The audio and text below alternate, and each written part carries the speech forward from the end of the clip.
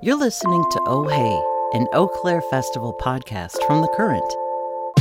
It's Jay. I am here sitting in the car belonging to Anna Reed, who's a producer at The Current, and you actually slept here literally in your car at the campground last night. Yeah, so you're in my car, but you're also in my bedroom. How does that feel? Cozy. Yeah. Yes, here I am. I slept in my car last night. You slept in a giant tent that has a porch, correct?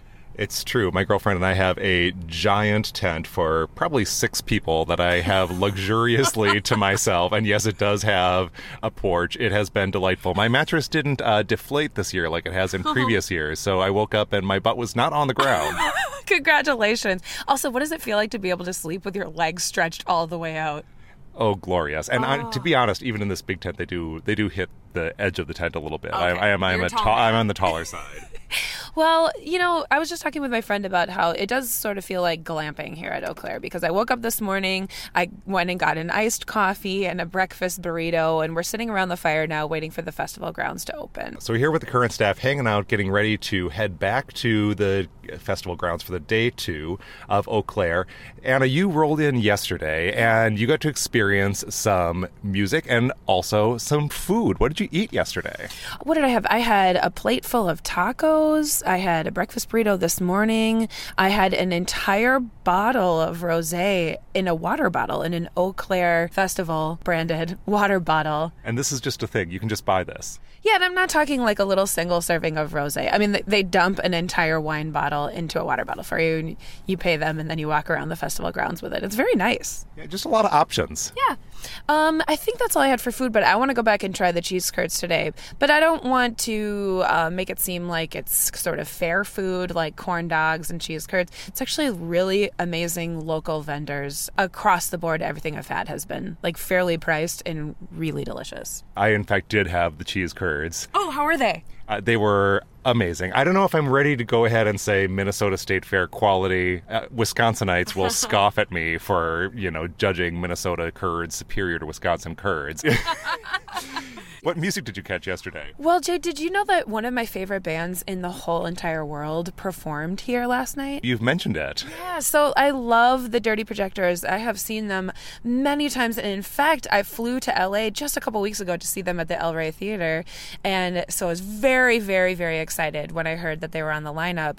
And they were a complete surprise to me. I did not know they were even in consideration until this week. Yeah, I think along with Pussy Riot, they were one of the bigger, oh, wow, people weren't even really talking about them as potential acts, but here they were. And now, if I unfortunately missed that performance, but I understand that the Eau Claire performance is actually just technically a Dirty Projector. It really was.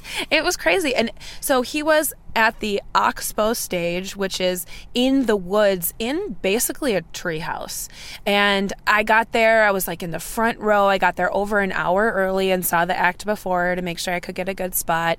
And then when it was getting time to load the band, just David Longstreth, the lead singer, the kind of man behind the band, he popped up on stage solo and sat down on a chair with a microphone, and he did a Dirty Projectors solo set, which is a big deal because it's a big band with many different singers and many different instrumentalists, and they are not the most melodic band. There's a lot going on, and so to hear him play a solo set was really special and really weird.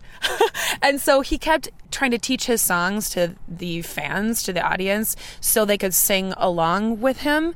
And sometimes it worked and sometimes it didn't, but it was a very, very quiet set. And as it progressed, more and more other bands started to overtake the noise. And even I heard a random violinist somewhere in the woods that was much, much louder than him. So that is a stage that can be very hard to be loud at. But it was still so special, and I'm really, really glad that I got to see it. So Julian Baker yesterday, actually at the Lake O'Loon stage, the huge stage, said to the audience, I don't usually make this request, but if you feel like singing along, go for it.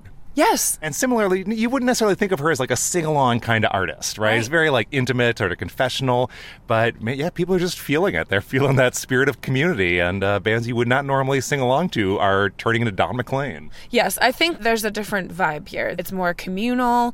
It's more of a campsite sing-along type of thing, and artists, I just think, want to connect in a different way. So who else did you catch? I also got to see Big Red Machine, which was the highlight of the night for me for sure.